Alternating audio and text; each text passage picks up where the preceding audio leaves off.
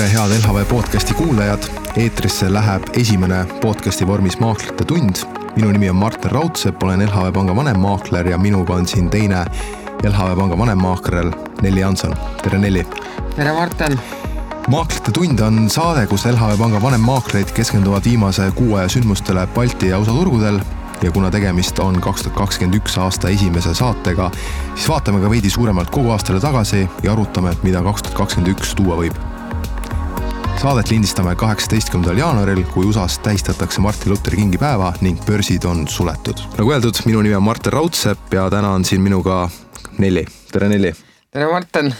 Et minu poolt ka siis tere ja head uut aastat ka kõigile, sest et viimane kord, kui me 11 kuulsime või nägime, oli veel aastanumbriks 2020, nii et vahepeal on meil ka aasta numbrit vahetanud, nii et selja taga oli väga raju aasta, vaatame kuidas 21 siis, et see võrdlusmoment on nagu päris hull, et ilmselt ükskõik mis on nagu parem ja rahulikum kui 2020. Kas sul üldse tuleb mingi selline aasta meelde, mis oli nii sündmust rohke kui 2020 seda oli, et aasta algas sellega, kus USA ja Iraan läksid siin kraaklema, siis tuli koroonaviirus, vahepeal toornafta kukkus miinusesse, rahatrükk, Wirecard, Hertz, Hong Kong, Hiina presidendi valimised, et neid sündmusi tegelikult oli ikka siin tohutult palju. Ega ei tule küll ausalt öeldes, et ongi, et mingitest aastatest tuleb sul nagu mingi üks sündmus meelde,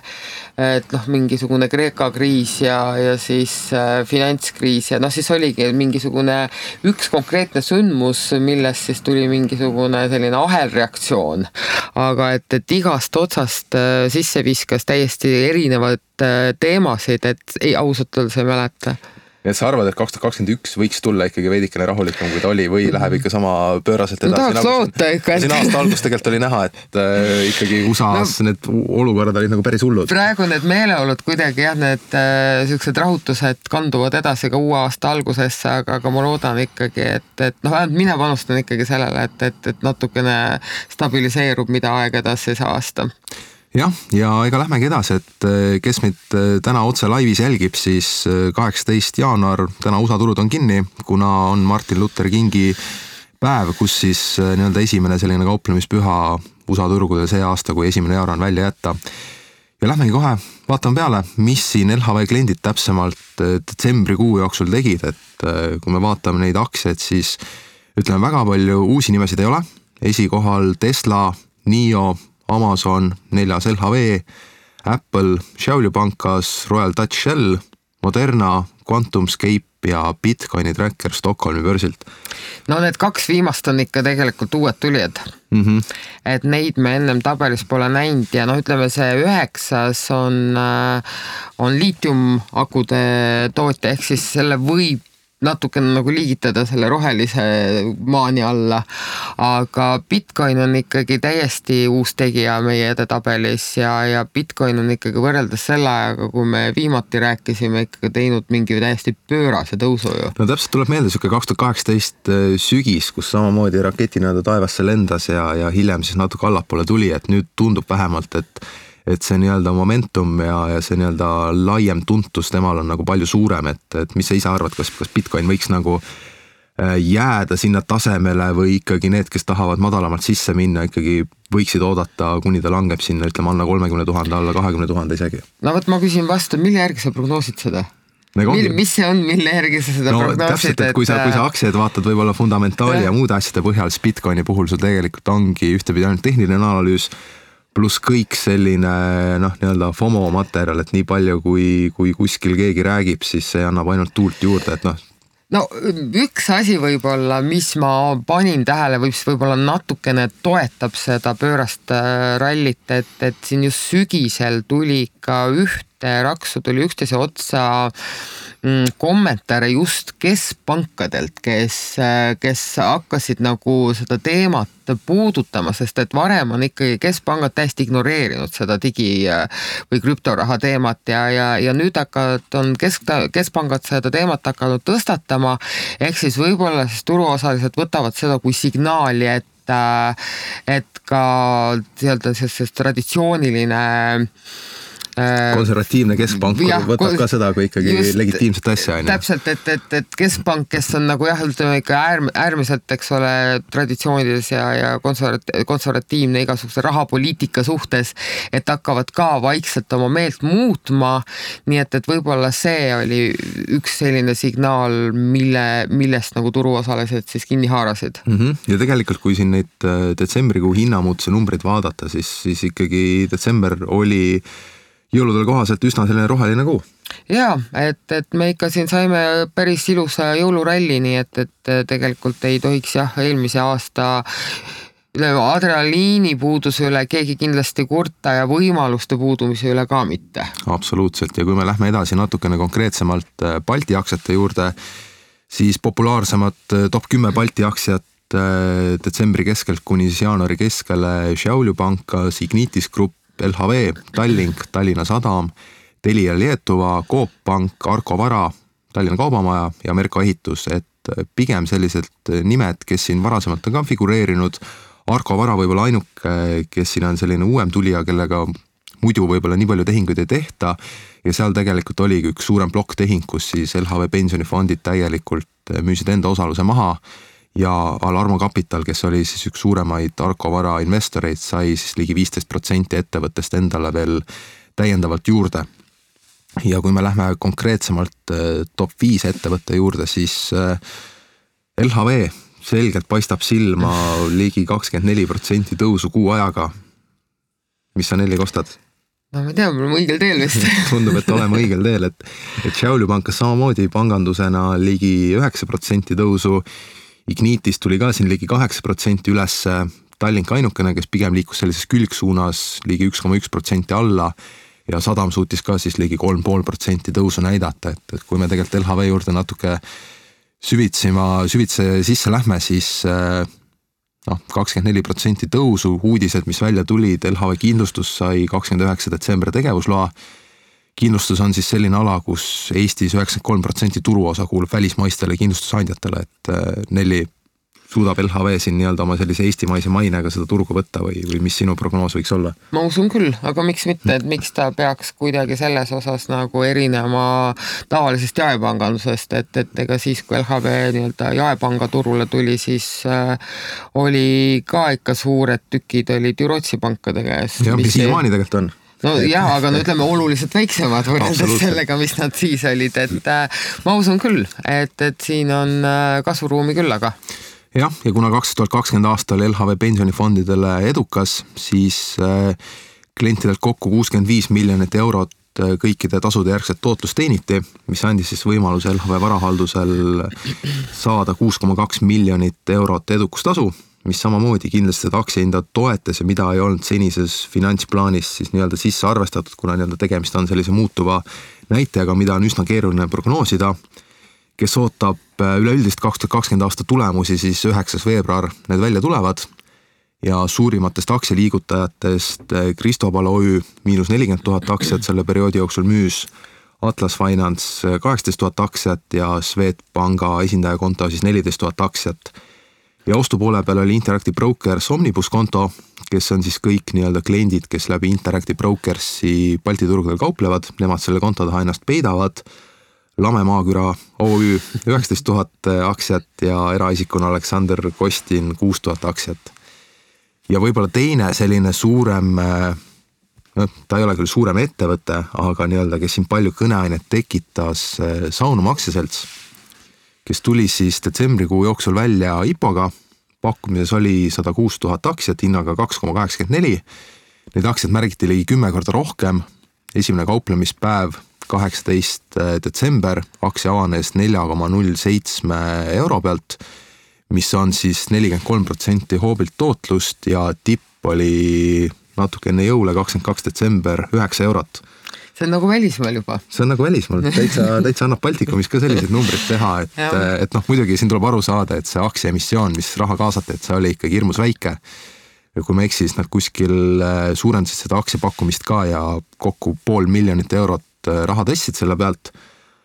Aga kokkuvõttes ikkagi ilusad numbrid ja ilus süüke üllatus siia aasta lõppu, mus on paljudel investoritel ja kui me vaatame ka natuke konkreetsemalt seda aktsiagraafikut peale, et siis tegelikult esimeste päevadega tehti selline suurem üles-alla sõit ära ja pärast seda ta on jäänud sinna 6,5 euro kanti püsima ja pigem sellises külgsuunas liikunud, et kindlasti tervitatav ettevõte siin Balti börsil ja hea näha, et ka selliseid IPO-sid jõuab Balti börsil, et ei pea lihtsalt Airbnb's ja selliseid kõrvalt vaatama. Jah, et USA börsil on üsna tavapärane, et IPO-d teevad 100+% esimesel kauplemispäeval ja Baltikumis jäävad need IPO liikumised üsna tagasihoidlikuks tihtipeale, aga näed, breaking the waves.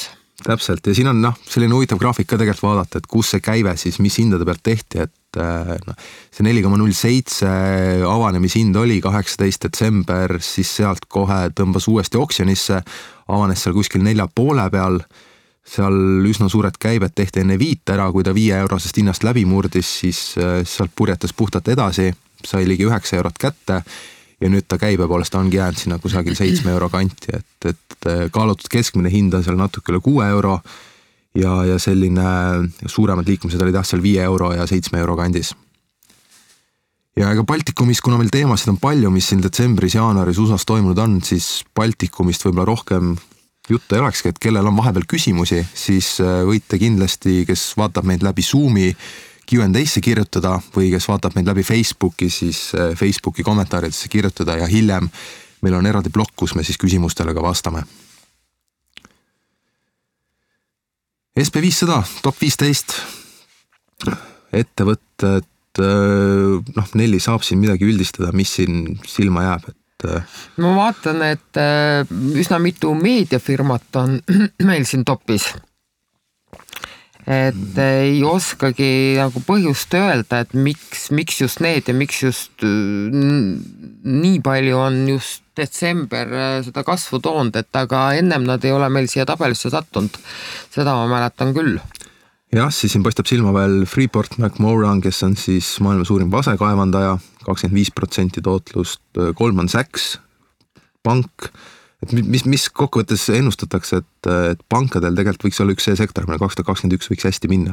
Pangad ju nüüd tegelikult meil algab kohe või õigemini on alanud juba ju tulemuste hooaeg, et pangad nüüd eelmine nädal juba hakkasid pihta sellega ja nüüd järjest läheb see tulemuste sadu nagu hoogsamaks ja selles osas ongi nüüd selle 4. kvartali tulemuste hooajaga kõige põnevam osa võib-olla see, et esiteks ma olen üsna veendunud, et positiivseid üllatusi tuleb rohkem kui negatiivseid, sellepärast, et alates suvest on küll konsensus tasapisi hakanud prognoose tõstma just tulemuste suhtes nii-öelda ülespoole, aga ma usun, et nad on endiselt üsna või ütleme liiga konservatiivsed, nii et ma arvan, et me näeme sarnaselt 3. kvartalile positiivseid üllatusi ettevõtete tulemuste osas, aga põnev koht on minu meelest see, et kuidas siis need reaalsus ja turu ootused omavahel harmoneeruvad nende Covidi aktsiate suhtes, kõik need Zoomid ja Shopify'd ja Amazonid ja et seal on ilmselt ootused ikkagi endiselt päris kõrged, et ütleme, kui tulevad head tulemused, ma olen üsna kindel, et tulevad head tulemused, et kuidas seda turg siis hindab. Et sa juba arvad, et tegelikult need on sisse arvestatud, et seal isegi need head tulemused ei pruugi päästa. See on hea küsimus, et ma tahakski teada, et see tegelikult annab ilmekalt nagu märku sellest, et kui kõrged turuootused selles osas on. Et aga jah, et ma arvan, et konsensuse prognoosid on endiselt üsna konservatiivsed veel. Ja peaks tulema ikkagi, ütleme see 4. kvartal võib-olla ei olegi enam niivõrd kuivõrd oluline, vaid oluline on nüüd siis ettevõtete aastaprognoosid. Et viimaste kvartalitel ju sisuliselt kõik ettevõtted jätsid prognoosid andmise ära, kuna aeg oli selline nagu oli ja keegi ei osanud midagi ennustada ja seega on nagu selline päris suur tühi auk sinna vahele jäänud. Nii et põnev on võib-olla, et isegi kui need tulemused ise on just nüüd ettevõtte aastaprognoosid, et mida siis ettevõtted ise arvavad sellest aastast, sest et tegelikult üleüldiselt analüütikud on käesoleva aasta suhtes ikkagi väga positiivsed. Ja seda kumab kindlasti läbi ka, et kui me hiljem siin vaatame peale, mis need 2021 aasta prognoosid võiksid olla, siis pigem ikkagi selline positiivne väljavaade tundub olevat. Ja SP500 siis alumised 15 ettevõtet, vaatame peale Twitter -15%, et seal on ilmselt see ettevõtte spetsiifiline uudis et Twitter on hädas oma Trumpiga ja tema kontoga, et teatavasti siis seoses rahutustega USAs, mis meil siin mõned nädalad tagasi olid või isegi vähem, et sisuliselt kõik sotsiaalmeediakanalid otsustasid Trumpi konto blokeerida ja Twitter läks siis nagu isegi nii kaugele, et ütles, et ta annab siis eluaegse bänni nagu Trumpile, et ei taha teda seal kunagi enam näha. Nii et ja mille peale siis Trump vastas, et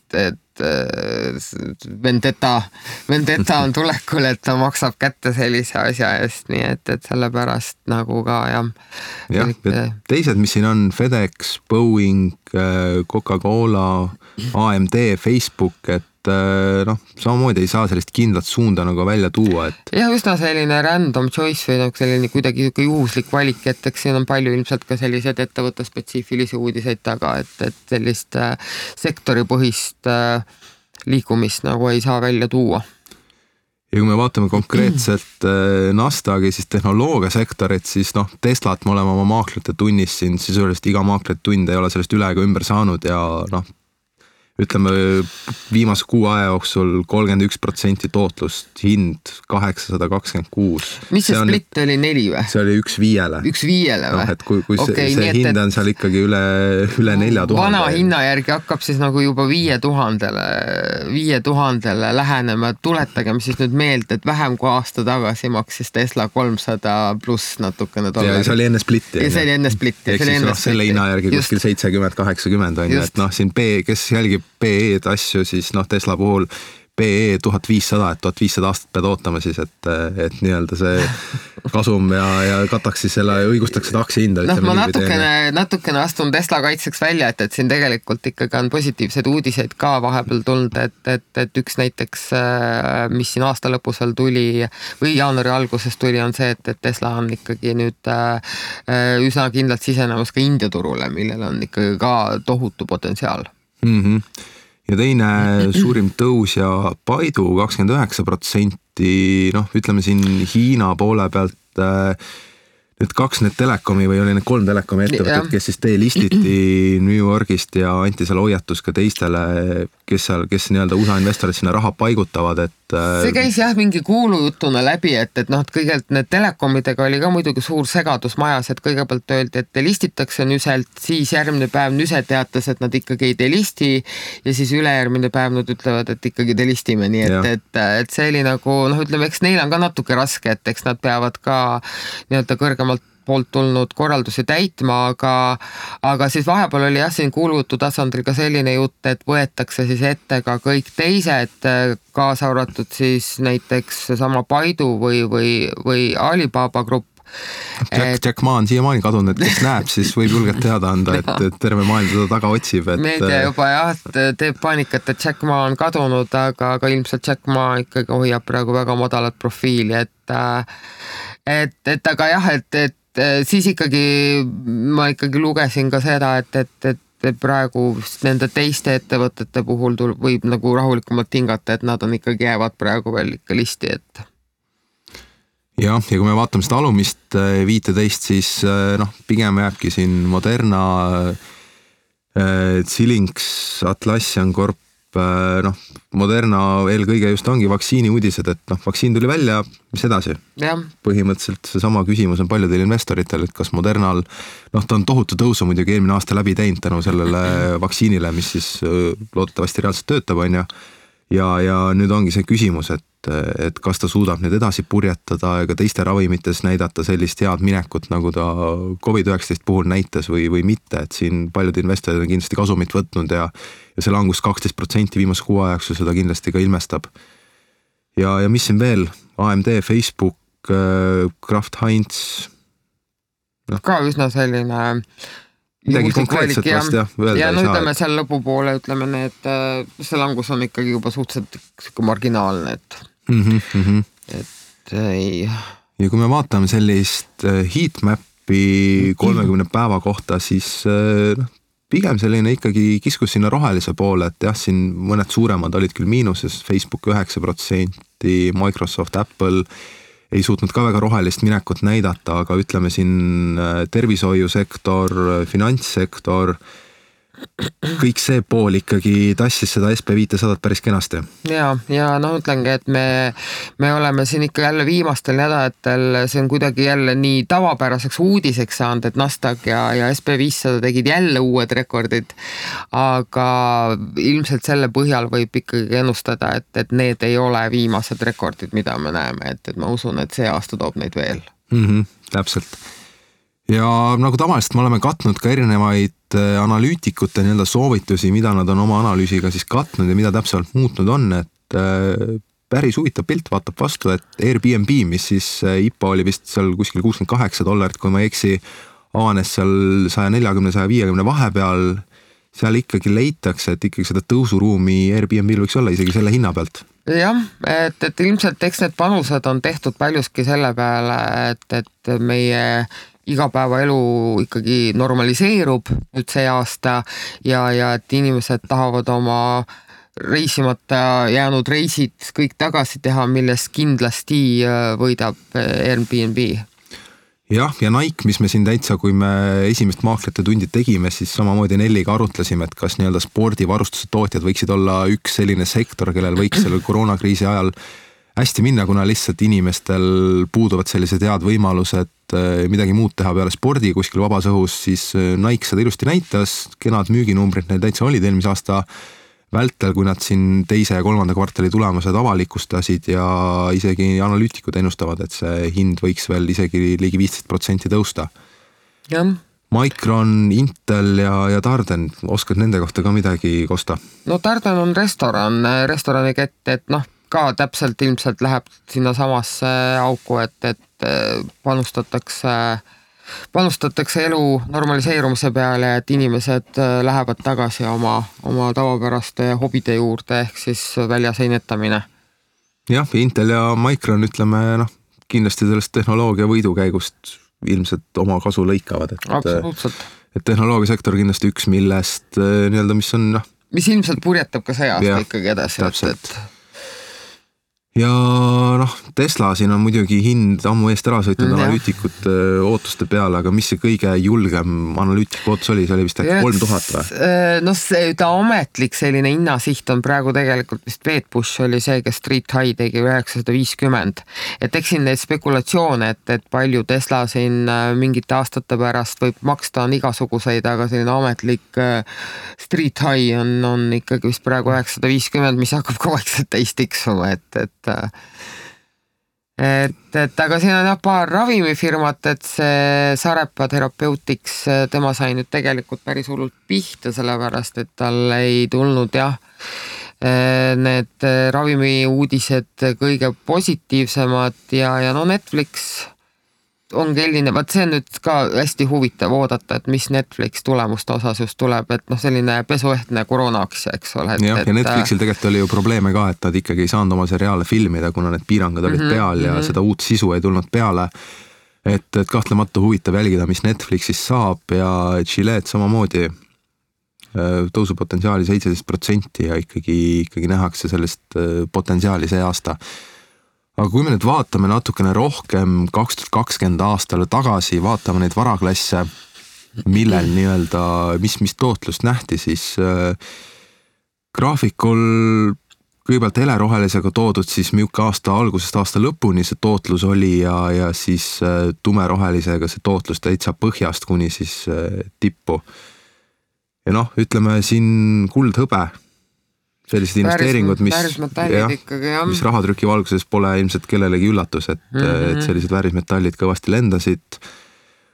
USA väikeettevõtted ligi 19%, USA turg üleüldiselt 15%, arenevad turud 14%, isegi võlakirjad tulid siin päris kenasti ülespoole ja mis siin ütleme, toornafta oli see, mis siin sutsaka miinusse tegi, vist oli $37, et kes sealt turu põhjast suutis midagi kokku osta, siis hetkeks on ta ikkagi normaalsemale tasemele tagasi tulnud ja sealt on päris kena selline 200% tootlus tehtud, et ja USA tegelikult kinnisvara, ütleme, eks me näeme siin oma Tallinnas ka, eks ole, et kõik hakkasid kevadel ju prognoosima seda, et nüüd kinnisvaraturul tuleb ka hirmus krahh, eks ole, et ala déjà vu 2008, aga läks absoluutselt täiesti vastupidi, et kinnisvara hinnad hakkasid hoopis uusi tippe tegema ja täpselt sama on juhtunud ka USA-s.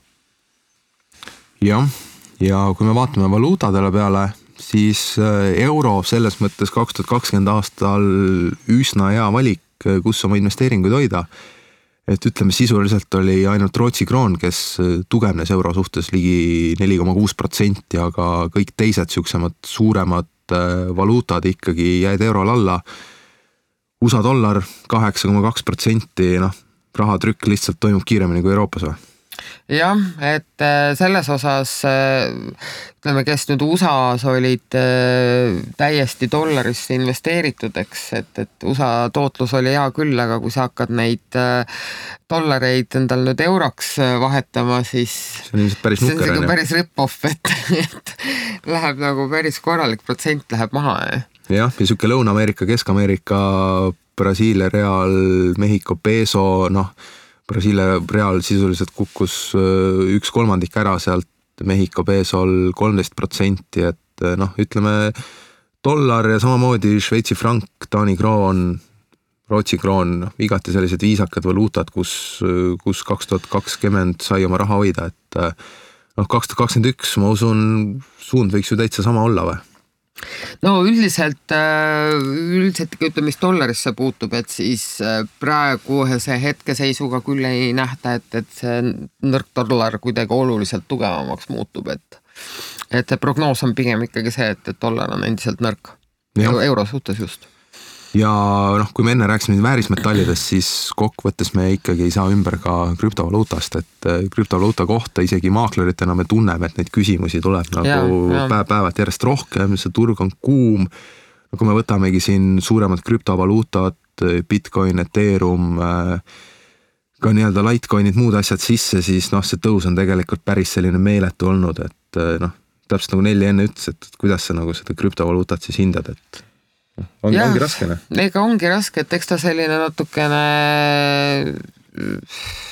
turu mull, mulli lõhn on tal juures, et if it looks like a duck and walks like a duck, it's probably duck, et eks seda mullistumist on siin sees küll, et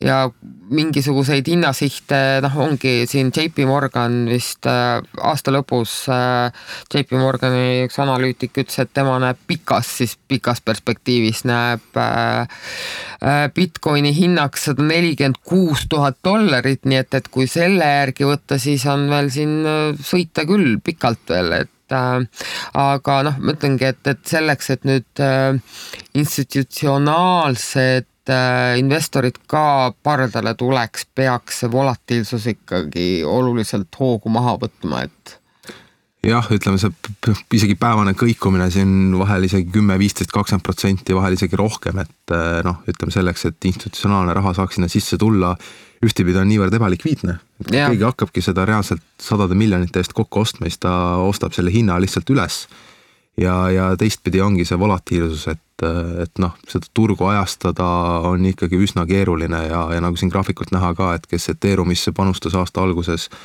ligi 9 korda oma portfelli kasvatas, Bitcoini puhul ligi 5 korda, et tootlusnumbrid on muidugi metsikud, aga ma võib-olla ütlen ka vahele seda, et meilt nagu küsitakse hästi palju, et kuidas LHV kaudu saab krüptorahasid ostaks, et otse krüptoturult või siis Bitcoini turult ei saa osta läbi LHV mitte mingi valemiga, aga saab osta siis ETF ehk siis turul kaubeldavad fonde, mis siis jälgivad meil on siis 2 varianti, üks on siis Bitcoini ja teine on Ethereumi, mis siis jälgivad ikkagi üsna täpselt nende hinnaliikumist ja need kauplevad Rootsi turul eurodes, nii et valuutariski nagu ka ei ole. Et see on üks hea võimalus selles krüptohulluses kaasa teha, kui soovi on ja seda ikkagi ütleme natukene turvalisemalt pinnalt, kui võib-olla otse seda krüptoraha ühtepidi ta on jällegi konkreetselt finantsvara, kuna ta on börsil noteeritud, sa saad kasutada seal investeerimiskontosüsteeme, nii-öelda muid eeliseid ja teistpidi jah, sul nii-öelda ligipääs on võib-olla rohkem veidikene reguleeritud kui nii-öelda puhtalt kuskil platvormi kaudu, olgu ta siis Coinbase või Change või midagi muud seda krüptot ostes, et seda ka paljud investorid meil kasutavad, et esimene slaid samamoodi 10. koht meil see Bitcoini fond oli ja hea on näha, et ikkagi investorid on üles leidnud ja suutnud nii-öelda raha enda kontole tekitada sellega. Jah. Ja üks tema veel, mis siin 2020 võib-olla rohkem kõneainet tekitas, on SPAC-id. SPAC-id on siis nii-öelda lühend Special Purpose Acquisition Company, mis on sisuliselt siis firmade ülevõtutehinguteks loodud ettevõtetega. Ja nende süsteem siis toimib niimoodi, et investorid maksavad raha firmasse sisse, teadmata, mida see firma hakkab täpsemalt siis üle ostma. Ja kui see firma nüüd midagi üle ostab, teeb IPO pärast selle firmaga, siis nii-öelda investor saab varem sisse kui see, kui ta IPO-st peaks seda järelturult ostma. Ja neid SPAC-ide puhul 2020 aastal kaasati $82 miljardit, mis on siis rohkem kui kõik eelnevad 10 aastat kokku. Ja Goldman Sachs tegelikult oli see, kes aasta lõpus prognoosis, et see SPAC-i turg tõenäoliselt mitmekordistub lähiajal. Jah, täpselt ja ütleme, kui muidu ongi IPO kriteeriumiks see, et sul peab olema kindel käive, sul peab olema ikkagi mingi kliendibaas, reaalne toode, siis SPAC-i puhul SPAC saab osta nii-öelda neid eravalduses olevaid ettevõtteid, millel võib-olla need kliendid ja käive puudub. Nagu see sama Nikola, kes meil on kuulsamaid SPAC-i teemad. Et jah, põhimõtteliselt osteti siis erakätes olev Nikola ettevõtte üle, kes lubas siis toota elektrilisi kaubikuid, kui me eksi, rekkaid on ja hiljem siis toodi börsile ja börsile tegi ka päris sellise ikkagi ulmelise debüüdi. Olenevad sellest, et tal tegelikult kliendid ja reaalne toode selles mõttes tol hetkel puudus. Ja seal nagu on ka, et kuidas siis nagu analüüsida või kuidas siis valida neid SPAC-e, et eks ta nagu keeruline oled, et sa oled ikkagi nagu kotis, eks ole, et sul pole õrna aimugi, et kuhu see raha siis lõpuks läheb. Aga üks asi, millele on siis nagu soovitatud tähelepanu pöörata, ongi see, et kes need investorid on. Mitte isegi, kes need investorid, kes see tiim seal on. Just täpselt, et kes see tiim on, et seal ongi ütleme see SPAC on tiimi nagu ja vastupidi, eks ole, et seda nagu vaadata selle põhjal nagu analüüse teha ja teine asi, et siis võib-olla mida vältida on siis see, et neil on see ajalimiit on 2 aastateks. Täpselt, 2 aasta jooksul nad peavad siis leidma endale sobiliku ettevõtte, keda nad üle ostavad, kui nad seda ei leia, siis SPAC lihtsalt eksisteerib olemast, et teistpidi neil on seal kriteeriumis kirjas ka, et see raha, mis investorid sinna SPAC-i siis nii-öelda annavad investorid, et see raha pannakse siis lühiajalistesse riigi võlakirjadesse ja see raha siis nii-öelda tagastatakse. Ja mis seal teine ohukoht on see, et nii-öelda see SPAC-i juhtkond, kui nad reaalselt leiavad selle ettevõtte, mis börsile tuuakse, siis nad reaalselt varem selle eest mingit tasu investorite käest ei küsi, vaid nad saavad siis 20% osaluse selles ettevõttes, kes börsile tuuakse. Ehk kokkuvõttes on ikkagi see, et kui seal muud kulud ja asjad, noteerimiskulud juurde arvestada, see ikkagi 20 pluss, isegi 25% on see, mis läheb ikkagi nendele nii-öelda SPAC-i meeskonnale. Ja asutajatele, jah. Aga vaadates seda, et siin ikkagi, osad on siin ikkagi teinud väga ulmelisi tõuse, et siis see 25% nagu polegi nii hull kaotus, et aga jah, et selle eelmise jutu lõpetuseks, et kuidas neid siis valida, et üks kriteerium ongi siis see, et see periood, kus nad peavad midagi või kuhugi investeerima 2 aastat ja kui see 2 aastat hakkab juba vaikselt täis tiksuma, siis on juba ütleme, raske uskuda, et nad nüüd viimasel hetkel veel mingisuguse kullaugu leiavad kuskilt. Jah, täpselt ja ütleme puhtalt nendele nimetustele peale vaadata, siis enamasti ongi sellised hästi pikad lohisevad accusation corporationid, millest on nagu raske aru saada, nad hakkavad enamasti kas 10 või $2.5 pealt kauplema, eks seda hinda vaadata saab enamasti aru, kuidas teiste investorite selline sentiment on, et kas ta kaupleb siis üle $10, kas ta kaupleb alla selle ja ütlemegi üks plusse ongi see, et sa saad varem investeerida ettevõttesse, kes börsidebüüti ei ole veel teinud ja kindlasti see riskiprofiil investoril, kes tahaks sinna investeerida, peaks olema ikkagi üsna kõrge. Et täitsa niisama randomiga neid kokku osta, seal ilmselt põleb see raha päris kiiresti ära. Ja tõenäoliselt küll, et ma ütlen, ta on võimalusena, on ta kindlasti laual ja tasub kaaluda, aga jah, võib-olla päris mitte nagu kinnisilmi puhtalt SPAC-i nime nähes igale poole sisse karata, et võib-olla natukene ikkagi teha sellist background search'i. Jah, ja siin tegelikult Financial Times tegi ka hea artikli, kus vaadati siis neid SPAC-e, mis juba börsil oldi toodud ja vaadata, kus kohas nad täpsemalt kauplevad, et sellised mõnda head sellist üksikut näidet, seesama Nikola on siin välja toodud, kes on tõesti siis ütleme 30-40 kandis kauplevad, aga paljud on ka need, kes on seal allapool $10 taset ja ütleme neid häid lende on nagu päris vähe, et üks hüpotees on see ka, et 2021 need SPAC-id, neid tuleb veelgi rohkem juurde, aga neid ettevõtteid, mis on erakätes, neid on nii vähe, et lihtsalt ja häid ettevõtteid just, et see kvaliteet tohutult kannatab ja nad on sellised lõksud, kuhu investorid siis meelitatakse.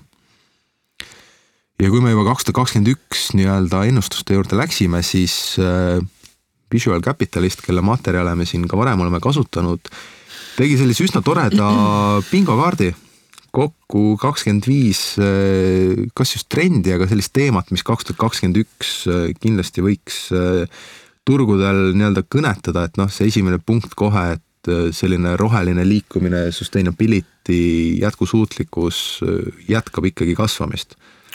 Tundub igati loogiline. Jaa, tundub absoluutselt igati loogiline ja ma usun küll, et see on selline ka sükene põlvkonnavahetus, investorite põlvkonnavahetus, et kuni mingile maale oligi see kreedo, et raha ei haise, eks ole, et üsna ükskõik kuidas ja missuguste vahenditega ettevõtte oma kasumit teenis, peaasi oli see joonealune number, et ta teenis, kuidas see tuli, mismoodi, mis meetoditega, et see nagu investorit võib-olla väga enam ei morjendanudki, siis võib-olla selline uus põlvkond investoreid ikkagi tahab näha sinna numbri taha, et mismoodi see raha on teenitud, kas selle teenimise käigus on rikutud kellegi õigusi, on saastatud seda sõna öelda loodust ja keskkonda, või keskkonda, eks, et sellise uuema põlvkonna investoreid huvitab see ikkagi väga, et sellel kasumil oleks ka kvaliteet. Jah, ja siin tegelikult on täpselt välja toodud ka, et sellised milleeniumi põlvkond, et see on muutunud reaalselt kõige suuremaks tarbijaks ja nemad järjest enam vaatavad ka ettevõtetele otsa, mis on nende jalajälg, mis on see toode, mis nad pakuvad, kas ta loob mingit väärtust, kõik selline pool juurde, et ma usun kindlasti ettevõtted proovivad sellega kohaneda ja eks see peegeldub ka aktsiahindades. Ma vaatan, et on üks selline sektsioon nagu Summer of Love, et väga paljud sellesse ei usu vaatan, aga ma ei teagi, mida sellel mõeldud on. Jah, seal on konkreetselt öeldi seda, et ütleme suvest alates võib-olla see tavaline normaalsus on tagasi, et suvest äkki on see koroona juba unustatud 2021, pigem ilmselt usuti, et see on niisugune sügise poole, 2022 alguse poole, kus see koroona on siis seljatatud ja saab siis minna tavapärase elu juurde tagasi, et see pool, nii palju kui ma selle kohta uurisin. Mis siin veel välja toodud, Facebook läheb katki selles mõttes, et ikkagi regulaatorid leiavad, et Facebooki portfoolios, Instagram, Facebook, WhatsApp, et ikkagi võib tulla selline nõue, kus käsitakse need nii-öelda spin-offida ja spin-offida, täpselt teha eraldi ettevõtted ja igaüks oleks siis eraldi seisev, et lihtsalt see monopol ei oleks võib-olla nii suur, kui ta praegu on. Kui sa ise neid kastikesi siin praegu vaatad, et kus sa oma pingotupsu vajutaks?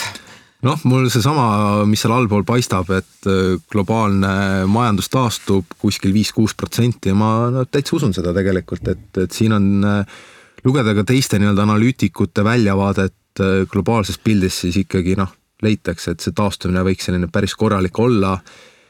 USA ütleme kinnisvaraturg, seda sa enne juba katsid siin kergelt, samamoodi võiks siin taastumismärke teha ja mis siin on ka välja toodud see, et järjest enam saadakse aru, et võib-olla kesklinnas selline pisikese korteri omamine ei ole enam see, vaid loeb see, kus sa saad ikkagi neid Zoomi miitinguid, koosolekuid, muid asju teha, et võib-olla selline linnast väljas sellised suburbid on need, mis ikkagi võiksid kasvada hinna poolest. Jah, et ma nõustun ka selle keskmise kastikesega siin, et great thinking of office life is underway. Ehk siis, et isegi siis, kui meil aasta lõpuks koroonast võib-olla ainult halb mälestus järgi on, siis me oleme ennemgi tegelikult seda siin maininud, et mitte kõik koroonaga kaasa tulnud kombed ei kao ja ma arvan, et üks kodu office'i teema ja selliste suurte office majade mõte või perspektiiv ikkagi on mõranenud oluliselt ja see kodu office'i teema on nagu oluliselt aktiivsem või aktuaalsem ja kõik nagu veendusid selles ise, et kõik toimib, kui inimesed on kodus, et muidu tavaliselt oli see võib-olla sellise juhtkonna vastasseis oligi see, et inimesed muutuvad kodus laisaks, eks ole, et hakkavad viilima igatepidi ja ei taha tööd teha, siis tegelikult see müüt on nüüd igatepidi ümber lükatud, et inimene ikkagi ei ole oma loomult laisk. Et ta teeb tööd kodus rohkemgi vaata ja et see jääb kindlasti, et sellele kirjutaks mina alla ja teine asi, millele ma ka kindlasti alla kirjutaks on see Bitcoini teema, jah? Ei, ma selle Bitcoini, ma ei oska selle peale midagi öelda, et ma jääks selle Bitcoini osas selliseks tagantjärgi targutajaks. Jah, et siin ennustaks, et Bitcoin ikkagi selle 50 000 hinnasihi dollarina võtab ära, et eks me näe. Eks me näe, remains to be seen, aga teine asi, millele ma alla kirjutan kindlasti on Hiina tugevus.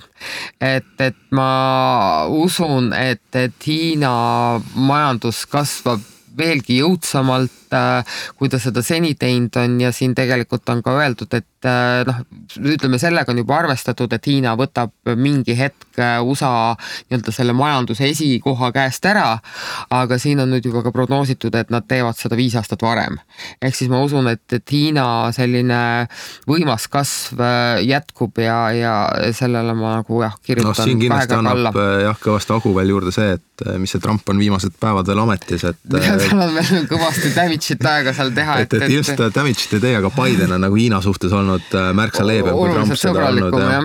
Et see kindlasti boostib ja teine asi tegelikult, kui me nüüd Bideni ja Trumpi peale see jutt nüüd läks, et ülehomme on siis ametlik presidendi ametisse vannutamine ja siin on ju ikkagi viimased päevad on meediast läbi käinud see, et kardetakse siis ikkagi massirahutusi absoluutselt igas osariigis, kõik see National Guard ja FBI on kõik tagajälgedele aetud, et see vannutamine, mis tavaliselt on selline igav tseremoonia, eks ole, kus midagi väga ei juhtu. Nüüd ilmselt naljatad telekate küll, on ju. Tundub tulevad see aasta üks suurimaks meediasündmuseks, nii et sinna ei ole kaua aega ja vaatame siis, kuidas see asi neil seal laheneb. Jah, ja mis siin veel on hästi välja toodud, nõrgenev USA dollar, seda juba enne rääkisime, et kui see rahatrükk ikkagi sellise hooga edasi läheb, siis kahtlemata see supp selle dollari osas nõrgemaks läheb. Pöörata pilgud Apple'i peale, kuna Apple'il ikkagi raha seal kontol on ikkagi meeletult ja siin juba aasta alguse puhul nad mainisid ka, et midagi seal elektriautodega seoses on, et seal koostöö võiks pihta hakata, et ma usun, Apple võib-olla ei ole nii tugevalt hambussele jäänud ka regulaatoritele kui võib-olla Facebook ja sellised suuremad gigandid, et kindlasti Apple võib ka siin täiesti normaalset tootlust näidata. Ja ta ei ole tegelikult oma suhtarvude poolest ka ikkagi väga kallis, et võrreldes siin võib-olla Zoomide ja muude asjadega. Jah, ja ma ei teagi, võtame äkki küsimused ette juba või? Jah, et ma arvan küll, et me nüüd enamus teemasid, millest me tahtsime rääkida, oleme ära rääkinud, et vaatame, mis siis teie arvates võib-olla rääkimata jäi. Kohe esimene küsimus, kas kanepiaksed on hea investeering? Ütleme, see buum seal käis nagu täiesti mööda ära, nüüd need on tagasi maa peale tulnud ja selline tugevamad on seal ellu jäänud. Konsolideerimine toimunud ja aga mina usun endiselt sellesse sektorisse ja selle sektori tugevusse ja Biden tegelikult on ka üsna kanepi meelt või kanepi pro-kanep siis ütleme nii, et seal on ikkagi nüüd see variant laual, et see aasta võib-olla, et isegi kuni siiamaani on USAs kanep legaliseeritud nii-öelda osariikide tasandil, aga et see aasta äkki siis juhtub ka see, et nii-öelda under federal law on siis kanep USAs legaalne. Jah, küsimus veel selle kohta, et kas kuidagi saab Eesti investor osaleda USA IPO-del. Seda küsimust on ka varem meil tulnud ja see vastus on, et midagi selles osas muutunud ei ole. USA IPO-d on pigem, see IPO struktuur on võib-olla hoopis teine, kui me oleme siin Eestis harjunud nägema. Kui Eestis on pigem ikkagi suunatud sellisele jaeinvestorile, siis USAs, mis me tihti näeme, on see, et see IPO struktuur on selline, et suured investeerimispangad ostavad selle IPO välja ja siis nii-öelda selline jaeinvestor jääb seal isegi üsna kaugele, et Euroopa jaeinvestor niikuinii, aga isegi ütleme USA jaeinvestor sellest osa ei saa. Ta peabki investeerima konkreetsesse kinnisesse fondi, mis seal IPO-dest osa võtab ja siis sa saad sinna odavalt sisse. Aga ilmselt selles osas regulatsioon ega muu selline, ma usun, ei muutu ka. Tõenäoliselt mitte, jah. Nii, vaatame, kas siin on veel midagi tulnud.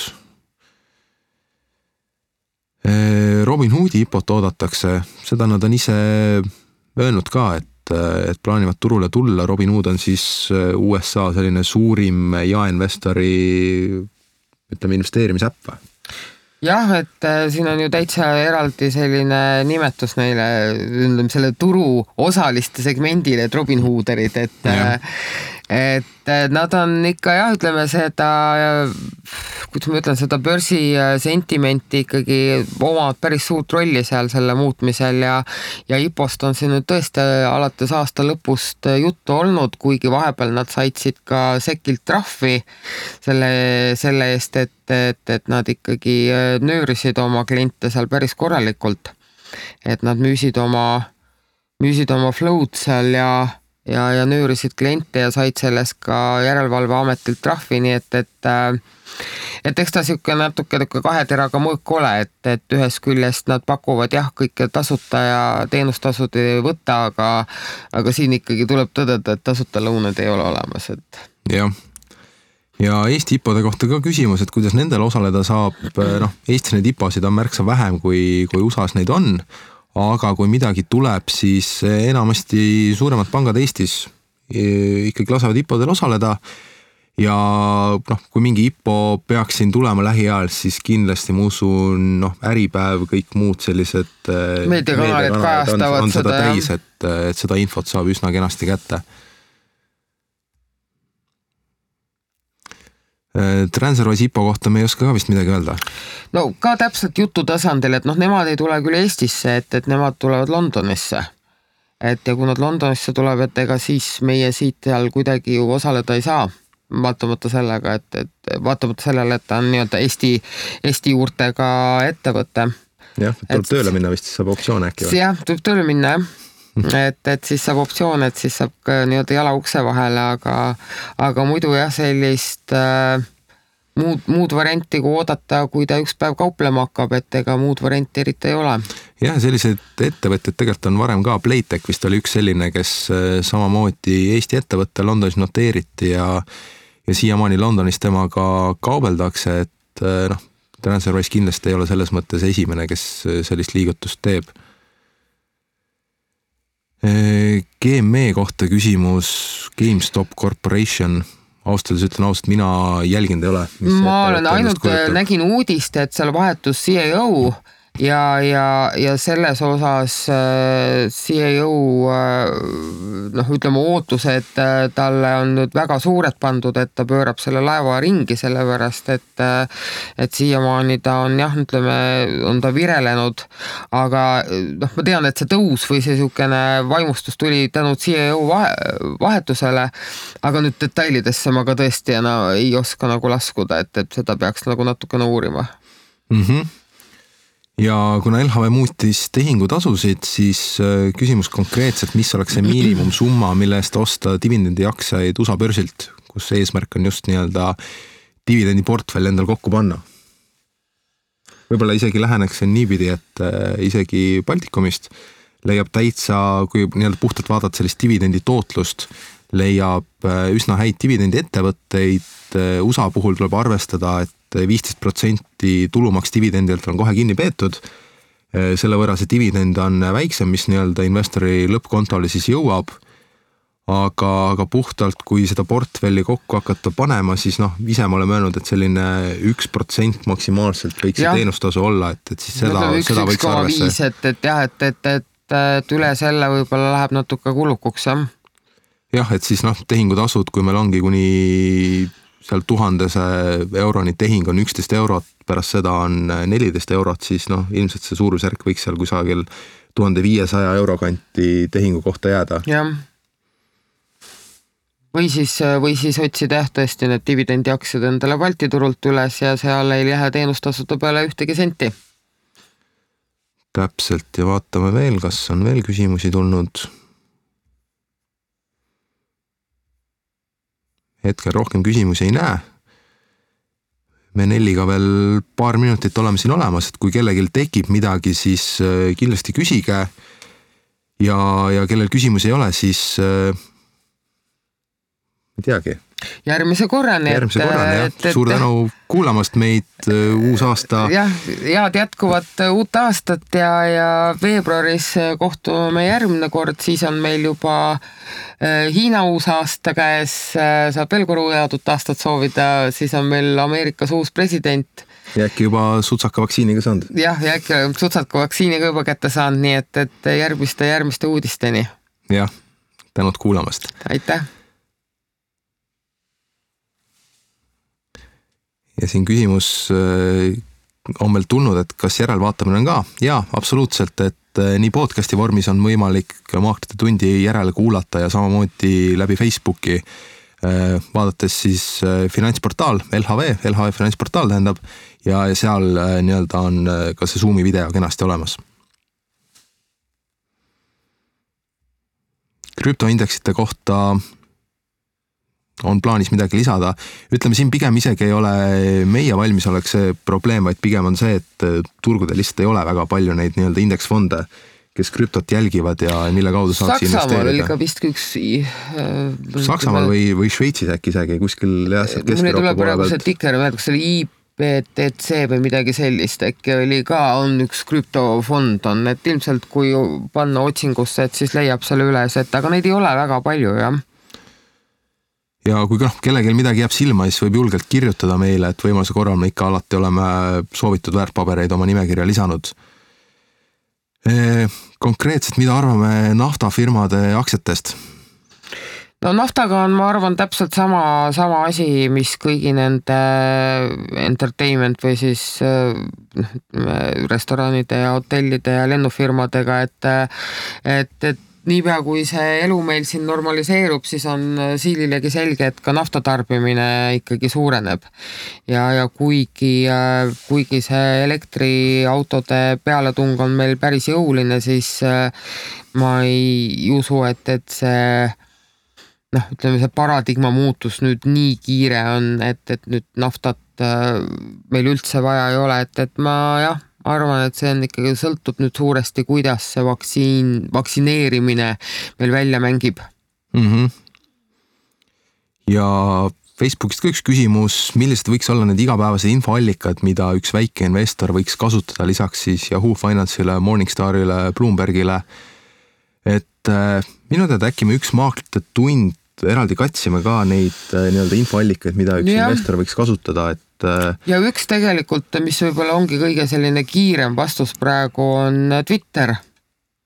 Et Twitterisse on ikkagi kolinud väga paljud analüütikud, pangad, analüüsimajad, investorid, niisama arvamusliidrid, analüütikud, ma just juba ütlesin, et seal, ma ütlen, tookord sai ka öeldud, et see võtab nüüd natukene aega, et leida siis nii-öelda see, keda sa kuulata tahad või keda kuulata tasub.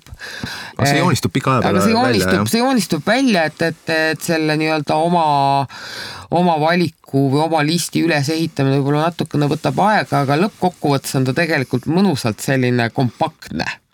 Et ega sa ei jõua, palju sa seda infot päeva jooksul tarbida jõuadki, et sa tahadki sellist väga üldist ülevaadet saada, mis toimub ja Twitter on minu meelest selles osas väga hea keskkond.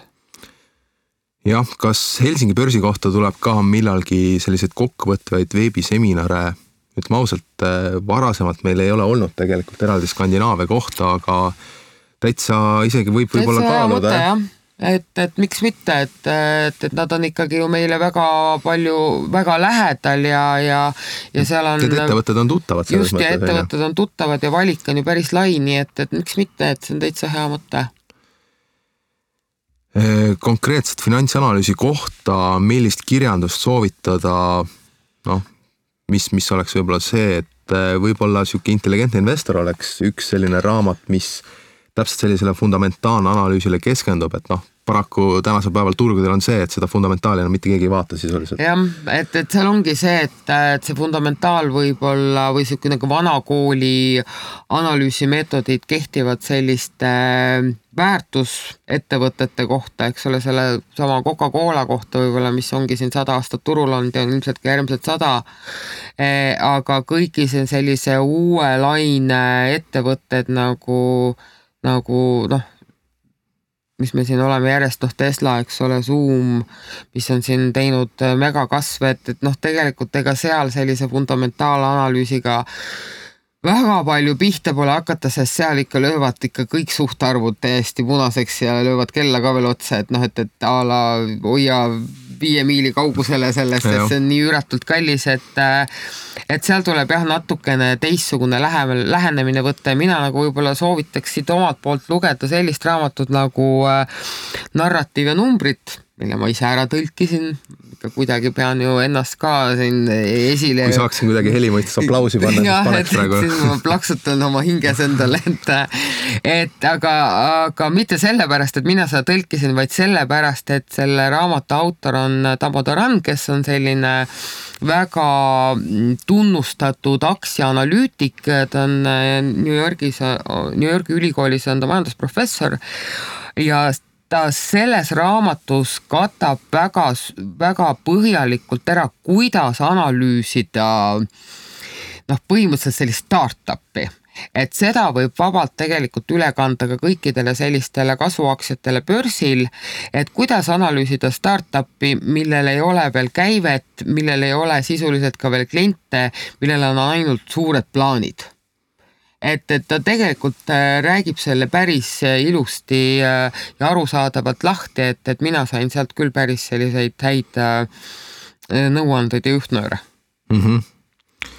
Roheenergia kohta, mida arvate roheenergia kasvust? Ma usun, ma räägin siin 4 eest ka, et kindlasti see sektor on potentsiaalne, ma usun järjest enam raha, selles mõttes ei jälgi ainult selle, mis millega ettevõte tegeleb, kuidas ta raha teenib, vaid ta jälgib, kas ta saastab loodust, mis on tema jalajälg, et ma usun, see sektor on kindlasti kuum ka 2021. Absoluutselt, täiesti nõus. Ja võtamegi äkki viimased 1-2 küsimust, millist potentsiaali näeme liitiumi aktsiatel?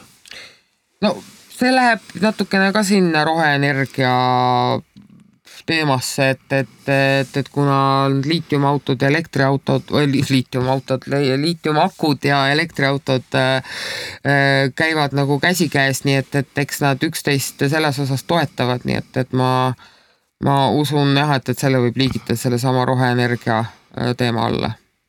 Jah. ja kui muidu peaks minuti päeva pärast täpselt turg lahti minema, siis nagu öeldud sai, täna on USA turg kinni. Aitäh kõigile veel kord kuulamast ja järgmise korrani. Jah, aitäh minu poolt ka ja kuulmiseni nägemiseni siis juba veebruaris.